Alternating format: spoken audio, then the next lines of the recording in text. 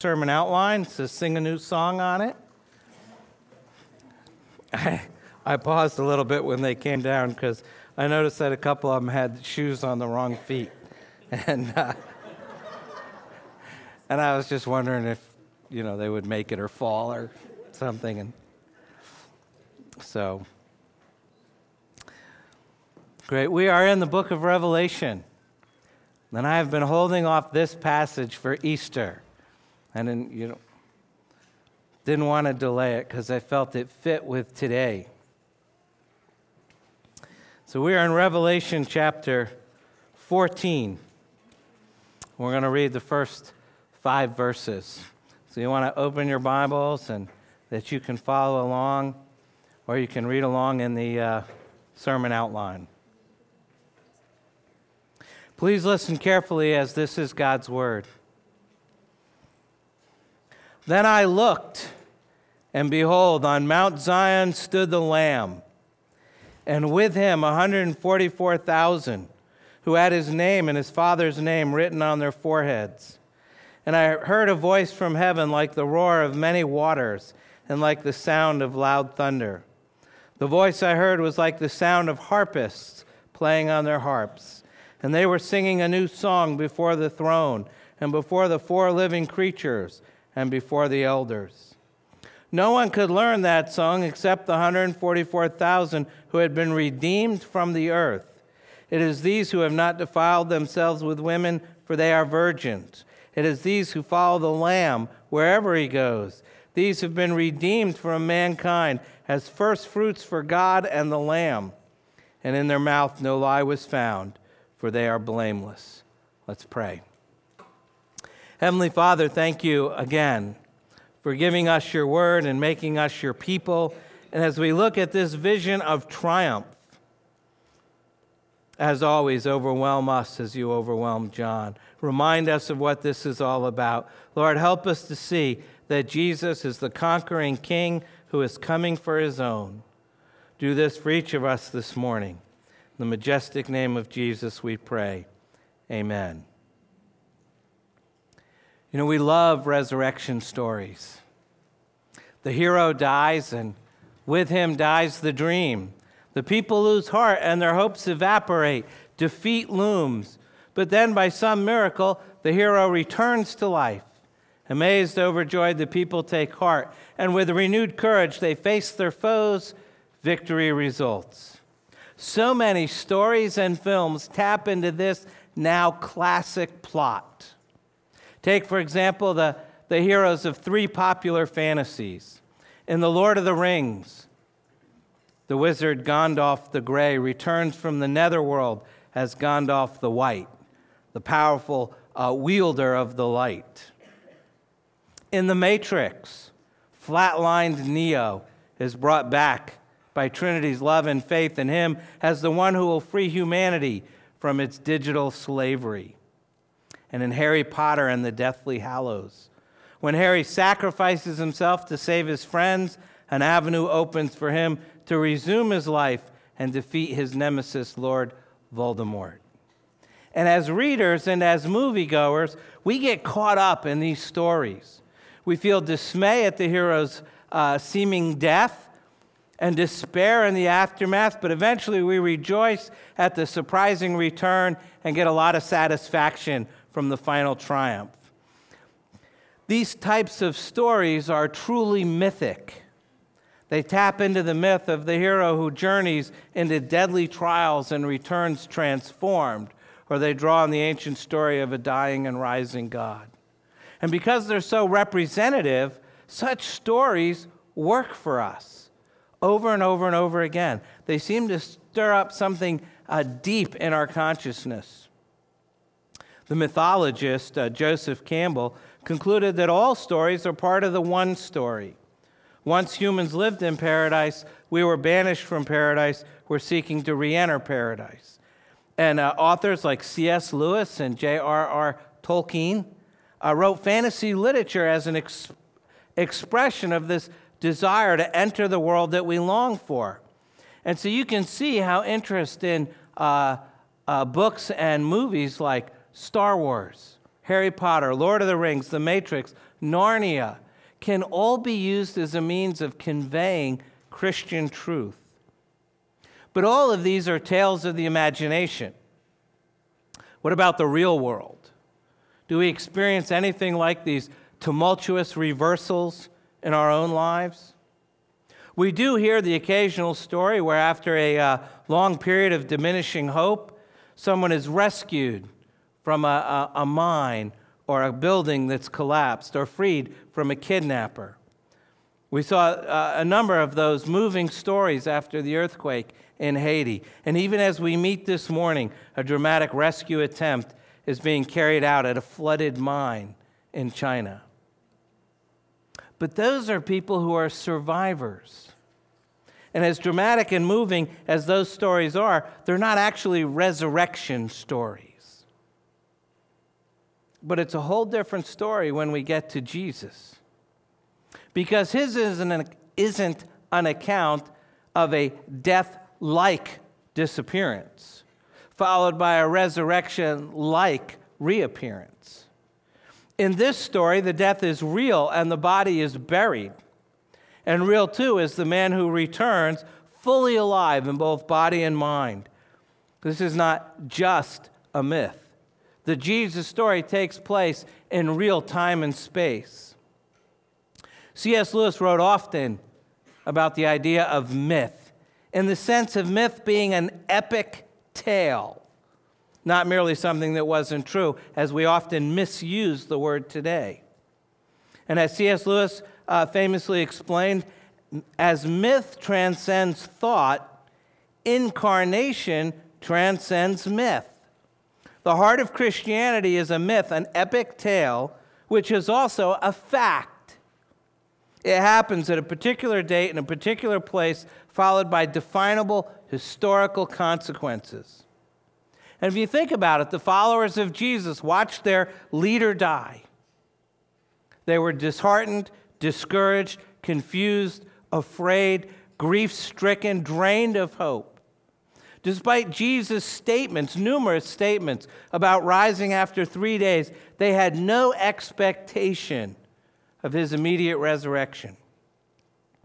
So when the women reported that the tomb was empty, and the word of his appearance reached them, and finally they were able to touch their risen friend themselves, joy eclipsed sorrow, and belief replaced disbelief. Today is Easter Sunday. Christ has died. Christ is risen. Christ will come again. And today, in the middle of the book of Revelation, we're going to get a small glimpse of what that looks like from the perspective of heaven. Before we get too far, I know there's a number of folks here today who haven't been going through Revelation with us for the last 7 months. So let me give you a little background as to where we are in the story right now. We have just finished going through Revelation chapters 11 through 13, which gives us a vision for what happens when the seventh and final trumpet is blown. And to be honest, it's a fairly disturbing vision. The Apostle John sees a cosmic conflict, a holy war, as we learned last Sunday. And the dragon appears, who we're told is Satan himself. And he seeks to destroy the child of the woman. And the child is Christ. And God prevents this from happening, so the dragon turns his anger on the woman, who symbolizes Israel as the people of God, as well as being the mother of the Messiah. But God shields her, provides a place of safety for her. And so we read at the end of Revelation chapter 12, then the dragon became furious with the woman and went off to make war on the rest of her offspring, on those who keep the commandments of God and hold to the testimony of Jesus. So when Satan can't get the child, Jesus, can't get the mother, turns his attention to wage war on the church. And chapter 13 opens with a beast emerging from the sea. This beast is the one the dragon will use to wage war on the saints. The beast is taken from Daniel's vision of 4 beasts in Daniel 7, except now they're rolled into one. And he's allowed to attack the saints for 42 months, which is a symbolic period of time between the first and second coming of Christ. And since the dragon, now identified as Satan, will wage war through violence and deception, it seems that this beast, the beast from the sea, symbolizes the persecution of the saints by the great powers of the earth. And it is the job of the first beast to persecute the church, primarily through violent means, primarily by using the power of the state against believers. And if the beast from the sea attacks the church with violence, the second half of chapter 13, we get a second beast, a beast from the earth, and he attacks the church with deception and seduction. And violence and deception are the 2 primary means that Satan uses to persecute the church. And it appears from Revelation 12 and 13 that it creates an incredibly difficult situation for the church. Believers are being persecuted both economically and physically. Many are being martyred. Even more are being led astray by false teachers, falling into immorality and idolatry. And to be honest, there are a couple of really depressing chapters. And it looks like all is lost. It's the great conflict, and we're losing. But then, praise God, we turn to chapter 14. And the first thing we notice is the person, place, and people of redemption. 3 blanks and 1 line. How mean can you get? The person, place, and people of redemption. In the middle of describing the dragon's schemes against God and against the church, the people of God, John takes us to see Christ. Then I looked, and behold, on Mount Zion stood the Lamb, and with him 144,000 who had his name and his Father's name written on their foreheads. And here in this vision, John sees the Lamb who in chapter 5 was found worthy to open the seals of the scroll of history, standing victorious with his followers. Mount Zion is the highest place in what would become the city of Jerusalem, the place where the Temple of Solomon was built. And it came to be seen as an image of the kingdom of God, the city of God, eventually of heaven itself. The sacred description comes to us numerous times throughout the Old Testament. Just a few of them here. Picture deliverance and victory. Joel chapter 2. And it shall come to pass that everyone who calls on the name of the Lord shall be saved. For in Mount Zion and in Jerusalem there shall be those who escape, as the Lord has said, and among the survivors shall be those whom the Lord calls. The prophet Obadiah. In Mount Zion there shall be those who escape, and it shall be holy, and the house of Jacob shall possess their own possessions. And in Micah chapter 4, in that day declares the Lord, I will assemble the lame and gather those who have been driven away, and those whom I have afflicted, and the lame I will make the remnant, and those who are cast off a strong nation, and the Lord will reign over them in Mount Zion from this time forth and forevermore. But most importantly, Mount Zion is pictured for us as the seat of Christ's sovereign messianic reign. We go back to Psalm 2. I told you last week, Psalm 2 is the most quoted passage in the Bible, in the Old Testament, the most quoted passage in the New Testament. And we read in Psalm 2, as for me, I have set my king on Zion, my holy hill. And now we get a picture of that. The New Testament picks up that language, applies it to the seat of God's sovereign rule through Christ over the church and over all creation. And it's obvious that the writers are referring to Mount Zion spiritually as the heavenly seat of divine rule. Just as God has revealed his rule in the earthly Jerusalem in the temple, even so he establishes the eternal and sovereign rule of the Messiah in the New Jerusalem. We read that in Hebrews chapter 12. But you have come to Mount Zion, to the city of the living God, the heavenly Jerusalem, and to innumerable angels in festal gathering, and to the assembly of the firstborn who are enrolled in heaven, and to God, the judge of all, and to the spirits of the righteous made perfect, and to Jesus, the mediator of a new covenant, and to the sprinkled blood that speaks a better word than the blood of Abel. John intends for us to see the strength and the power and the stability of Christ standing on Mount Zion. The battle's been going on. The church is being persecuted. It's being deceived. People are falling into immorality and idolatry. People are being persecuted and martyred. And it's a terrible battle. And then John, look up. There's the Lamb. Look up, see Mount Zion. And there stands the Lamb with the army of God. I think this is one of the most hopeful verses in the Scriptures. In our darkest day, when everything is against us, then I looked, and behold, on Mount Zion stood the Lamb. And at that moment, John knows we've won. It's over. There's a lot of battle still going on. There's a lot of stuff to be fought. But look, it's the Lamb. And he wins.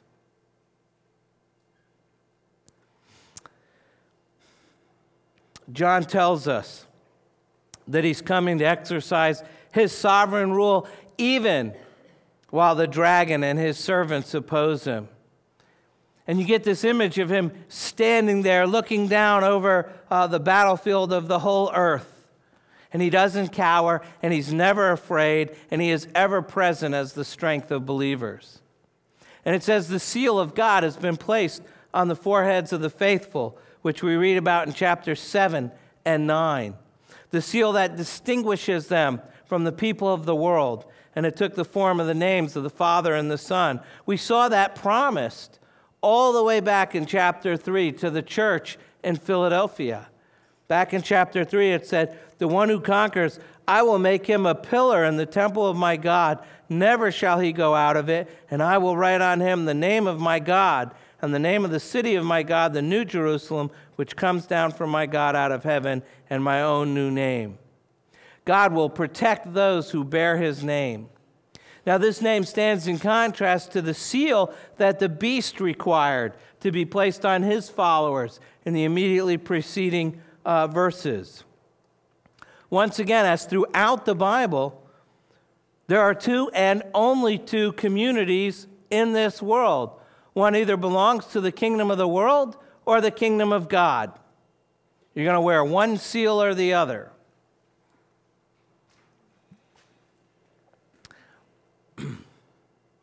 And then we're given a couple times here another one of Revelation's numeric symbols, 144,000. We first encountered that back in chapter 7. There was made up of 12,000 from each of the 12 tribes of Israel. But there, as here, it represents the full number of the redeemed. These are all the people whom the Lamb purchased, redeemed from every tongue and language and people and nation to make them a kingdom and priests to serve God. In chapter 7 and 9, the 144,000 were those sealed against the woes that lay ahead. And to see that same number now in heaven is the equivalent of saying that not one of the Lord's people was lost. These saints are those against whom the two beasts did their worst. Numbered among them are the martyrs who suffered death for their loyalty to Jesus, but the beast could not overcome them. God protected them from ultimate harm, just as he promised that he would. Put it another way, the elect of God always numbers 144,000. It is a numeric symbol for God's people. The number of saints in heaven and earth is always 144,000, no matter how many millions are added to that number. It is the number representing the church of our Lord Jesus Christ. And is that as if looking up from the death and destruction of this world and seeing this scene of the Lamb and his followers isn't already overwhelming our senses, the sound of victory follows right behind the sight of victory. And we hear the song of redemption. Look at verse 2 and 3. And I heard a voice from heaven like the roar of many waters and like the sound of loud thunder. The voice I heard was like the sound of harpists playing on their harps. And they were singing a new song before the throne and before the four living creatures and before the elders. No one could learn that song except the 144,000 who had been redeemed from the earth. This mighty sound, likened to the largest sounds known in the ancient world, the waterfall or waves pounding the shore, and thunder, which are both used a number of times elsewhere in Revelation. You get the image of a great orchestra and a great chorus performing a great anthem. And it's a song of triumph.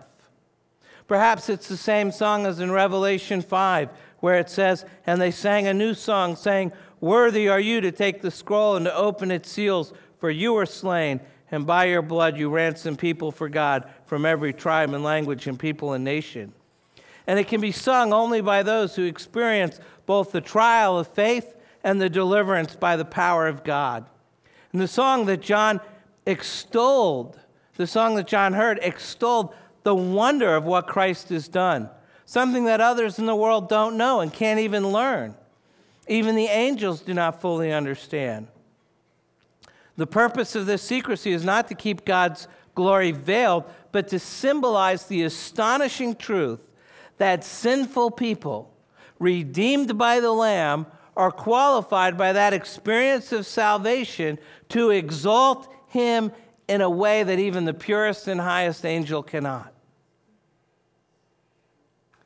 But there's something more in this short vision of the Lamb and his people on Mount Zion, reveling in the glorious sounds of that triumphant anthem of praise to God.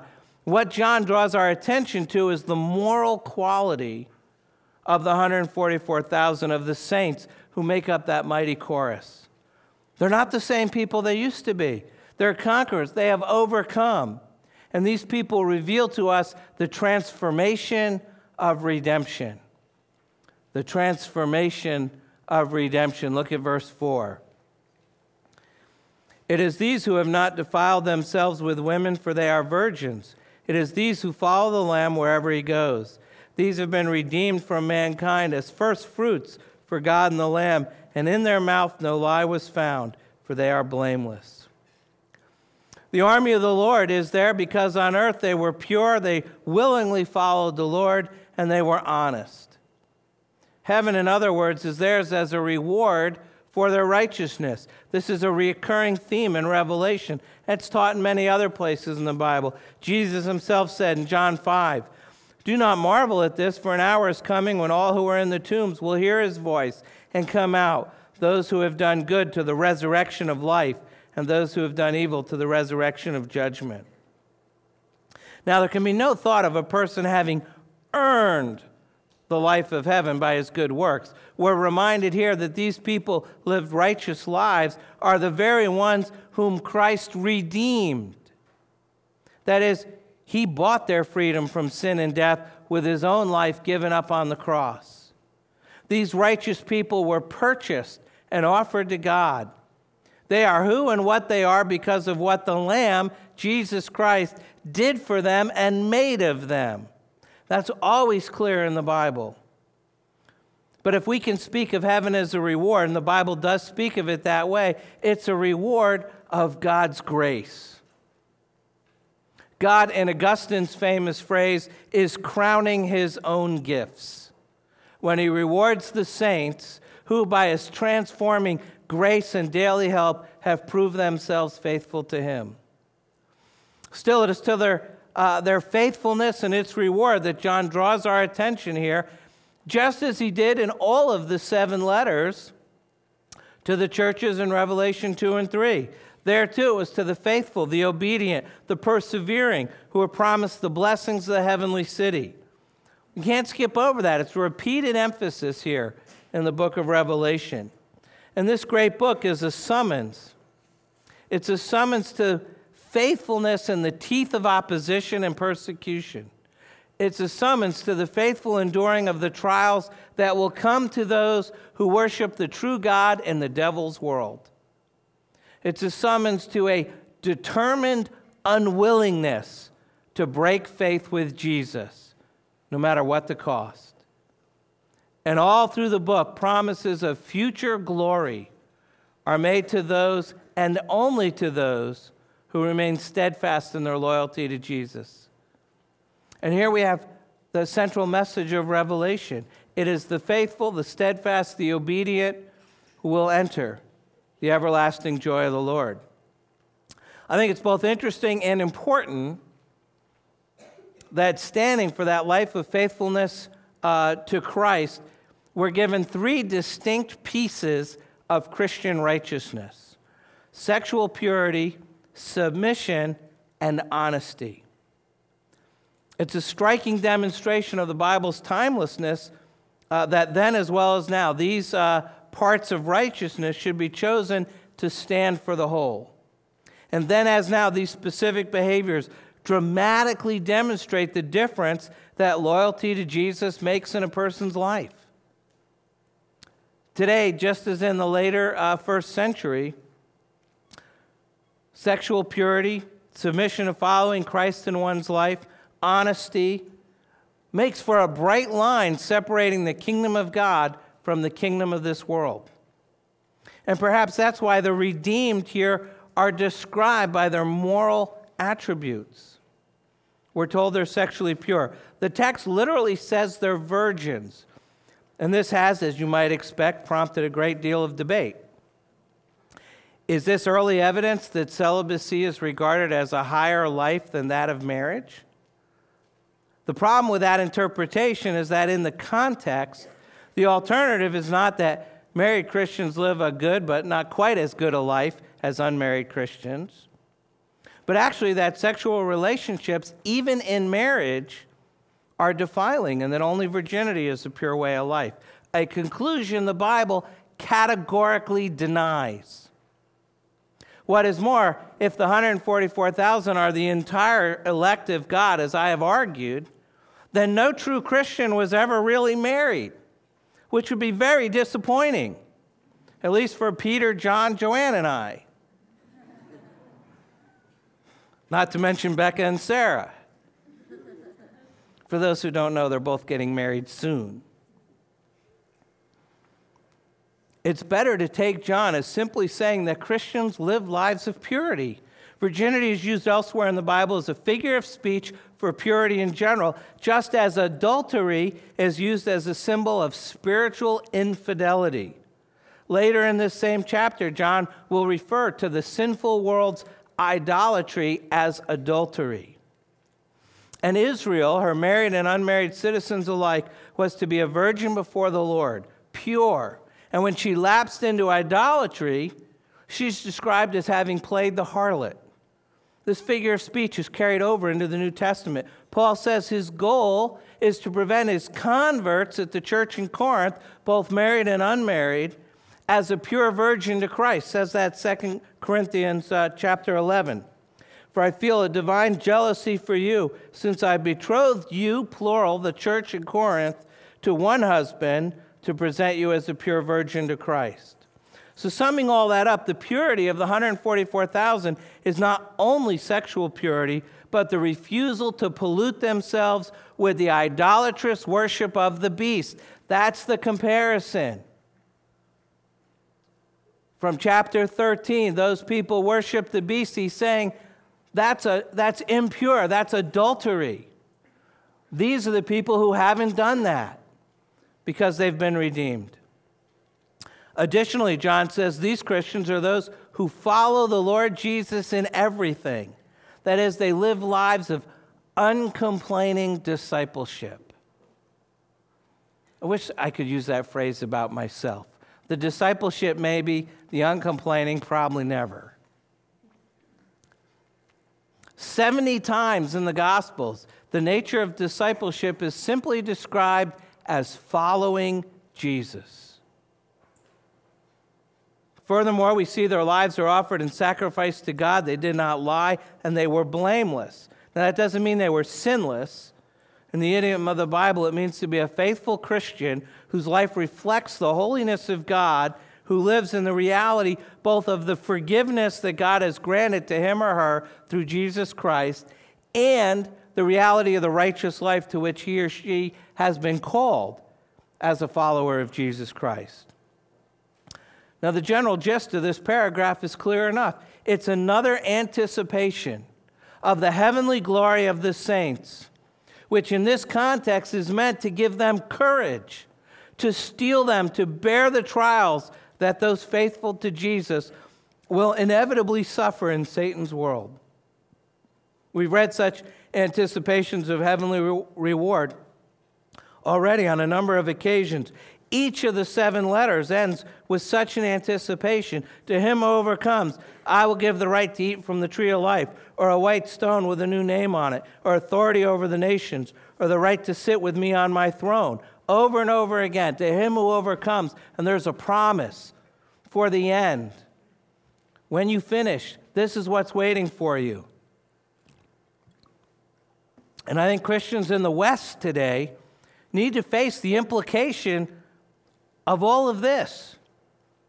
We're being told that the real reward for faithfulness to Christ is not going to be obtained in this world. There are many blessings that come to Christians in this world, to be sure. It's far better to be a Christian in this life for lots of different reasons. But loyalty to Christ can also make life very difficult at the same time. It's possible that the faithful Christian life in this world will be short and hard, and there'll be relatively little worldly happiness. There are plenty of Christians in our world for which this is the case. Following Christ might mean hardship and loss and early death. And in light of this reality, the reason to remain faithful cannot be because God will make your life here easy and happy. He may not. The reason to remain faithful to Jesus is because if you do, God's will brings you at last to the heavenly country, the New Jerusalem, so you can stand with him on Mount Zion. And many Christians in today's world, I'm afraid, find that motivation somewhat unimpressive. They want their reward here and now. And there's a great many preachers out there who are telling them, you don't have to wait. God will give you what you want right now. Follow Christ and have a happy marriage, healthy children, a new house, a nice car, and a long life of good health. And that may be, but the book of Revelation provides very little encouragement to expect that. What I'm saying is if you get your best life now, you might not have it for eternity. The quintessential Christian in Revelation is the martyr who loses his life and therefore loses his marriage, his children, his home, because he refuses to deny the lordship of Christ. Perpetual martyrdom is Revelation's theory of the Christian life. God loves you and has a wonderful plan for your life, and you need to get ready to die. That's the wonderful plan. Haven't seen that booklet going around. And so over and over again in this book, our attention is thrown forward to the more distant future. And we're reminded that any amount of suffering here in this life is not worthy to be compared to the joy that will be ours when we're at last in heaven with the Lord. And given that Christian faith may well bring more difficulty than ease, more hardship than pleasure, this future reward is the only honest and certain motivation for the Christian life. I mean, are people waking up this morning as part of the persecuted church in China, rejoicing that they're going to share in a big family dinner with a spiral cut ham and grandma's green bean casserole? And then they'll get to hunt for Easter eggs? I don't think so. But they are rejoicing. And they're rejoicing because while in the midst of the great battle, they're able to see the triumphant return of the King, a lamb standing though slain. And standing with him are all the saints who've gone before. And they can say with the Apostle John, Revelation 7, after this I looked, and behold, a great multitude that no one could number, from every nation, from all tribes and peoples and languages, standing before the throne and before the Lamb, clothed in white robes with palm branches in their hands. That's what Easter's really about. The resurrection of Jesus Christ from the dead.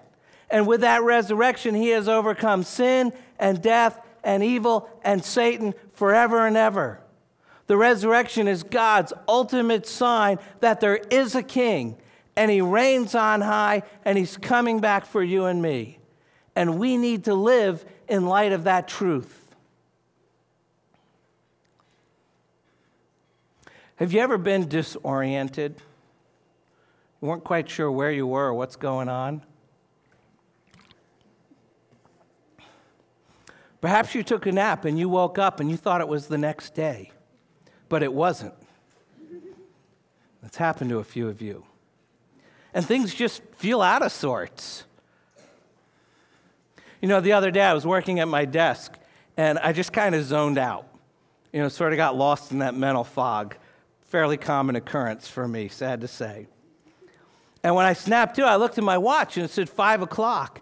And I panicked thinking, how can it be 5 o'clock? I haven't even had lunch yet. I can't have been out of it that long. And then I realized my watch was upside down. I'd put it on my wrist backwards that morning. And when I turned it around, much to my relief, it was only 11 o'clock in the morning. When you get disoriented, you just don't have a true sense of what's going on around you. It's a terrible feeling. You know, it reminds me of those scenes in Lord of the Rings concerning the disorientation of King Theoden. How many of you have seen Lord of the Rings? Most of you, good. Those of you that haven't, you need to see them. All three. If you remember the story, Theoden has been steadily deceived by his traitorous advisor, Wormtongue. It's a bad name.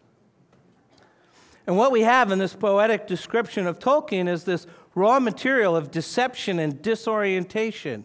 And this deception is so powerful, it's almost like a chemical assault on the brain. So that by imperceptible inches, a man or a woman is robbed of a clear mind and a vigorous imagination, but all the time is being assured that everything's fine, all is well. But if you remember the scene, then Gandalf forces his way into the castle, brushes aside Wormtongue, the demonic advisor, confronts the king. And Theoden, in his disorientation, attempts to fight Gandalf's words. But then the wizard, previously known as Gandalf the Grey, throws off his cloak, revealing himself now to be Gandalf the White, who has overcome certain death. And Gandalf forces back the evil Wormtongue, throws open Theoden's castle windows. The fresh air rushes in. The old king has his vision cleared. And through the magic of cinema, you see the king's countenance change from this pallid gray to the rugged color that belongs to the king of the horsemen. It's been a shocking and painful experience, but the result is thrilling. That's our life. That's what this vision here at the end of this chapter from Revelation 11 to 14, that's what it's all about. We have to demonstrate endurance and exercise faith in the midst of the worst of circumstances. And we're promised that this experience will be shocking and painful, but then the Lamb and his army will crest Mount Zion as the conquering king, returning to take back his rightful domain. And it will be thrilling. This is a vision of the saints who came through the great tribulation to stand in triumph before the Lord and the angels of God. And in Revelation, as in the rest of the Bible, the present can only truly be evaluated according to the future and the ultimate destiny of people. The difficulties that face Christians in a world that's enthralled with the devil, in which the great beasts are at work to discredit and undermine their faith, is answered by a glimpse of the glory that awaits the faithful follower of Jesus Christ. And the glimpse that we get here is of the bright morning of eternity when the Lamb and his followers stand on Mount Zion with the anthem of redemption everywhere, resounding like the roar of a mighty waterfall. Christ is risen. Christ is risen. Christ is risen. Remember that. Remember that. You need to pray. Take a moment to do that, and then I'll close. Let's pray together. Heavenly Father, thank you for revealing Jesus to us. Thank you for sending Jesus to die for us in our place, paying the penalty for our sin. Thank you that on the third day he rose again from the dead, conquering sin and death and evil and Satan. Thank you that he's ascended to heaven and sits at the right hand of the throne of God the Father Almighty. And thank you that he's coming again to judge the living and the dead. Thank you that one day we will stand with him on the crest of Mount Zion. Use these visions of Revelation to change us into people who trust you and obey you and follow you no matter what. We ask all these things in the name of your risen Son, Jesus, who lives and reigns with you and the Holy Spirit, one God, now and forever. Amen.